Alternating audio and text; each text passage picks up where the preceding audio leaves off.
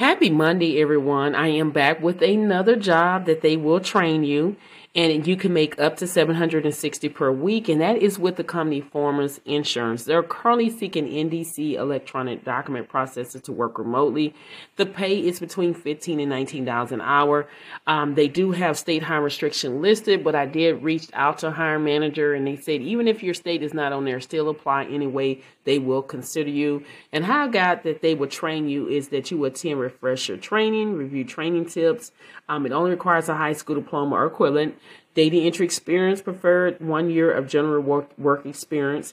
And then NDC electronic document processor, basically what you'll be doing is you're going to review claims related to electronic documents and are responsible for quickly and accurately disposition each document, and to give you information about Farmers Insurance coverage for your home, auto, life, business, vehicle, and more. Okay, so if you want to learn more about this, make sure you go check out my YouTube channel called Theresa Sweat, or you can type in Real Work From Home Jobs with Theresa and you'll find me.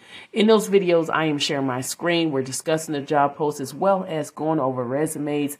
I am showing you how to take the keywords from the job post and implement it in your resume. You do not want to miss out on that. Again, my channel is all about non-phone work at home job leads that go out every single day. So if you're looking for a work from home job where you're not talking to customers on the phone, guess what? You have landed on the right channel. Consider subscribing to the channel. Share this podcast with everyone you know that could benefit a work from home job, a job in general where you're not talking to customers on the phone.